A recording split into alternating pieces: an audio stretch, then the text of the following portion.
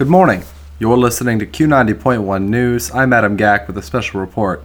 Thousands of residents have been evacuated from the Midland and Sanford area where waters crested yesterday following record flooding.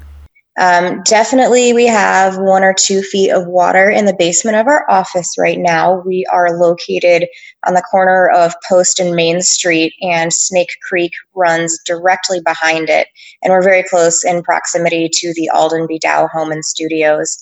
So back in 2017, we had a couple inches of water, and right now we have a couple of feet. That's Andrea Foster, the Director of Programs and Partnerships at the Little Forks Conservancy.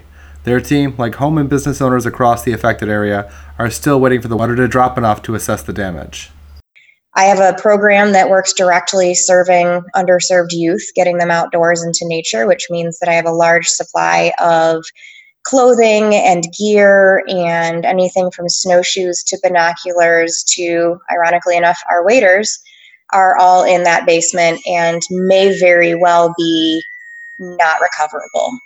Dow Chemical reported that some floodwaters commingled with ponds used for on-site water remediation.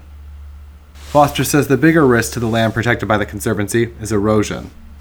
So the shoreline will be our first concern, and seeing what kind of effect that has had, because if it pulls out all the native species, the plant roots will not be able to hold in that shoreline anymore. So there's that. There's, of course, the typical contamination, as we've seen a lot of municipalities have lost the ability to contain their sewage water. So we will see some of that on our properties, but nature's a little bit more forgiving than houses and homes, and so it'll air out just fine and kind of return back.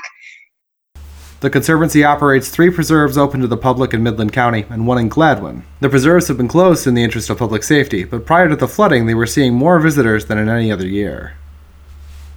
Our preserves have been heavily used during the quarantine and during COVID-19, far more than they ever have been in the past. And I think that's because people are starting to recognize that nature has a lot of healing properties. And so we're so focused on some of that. And then, of course, you see something like this natural disaster, and what nature gives, nature can take back. But I think it's also a pretty good reminder that dams are not the safest thing to build.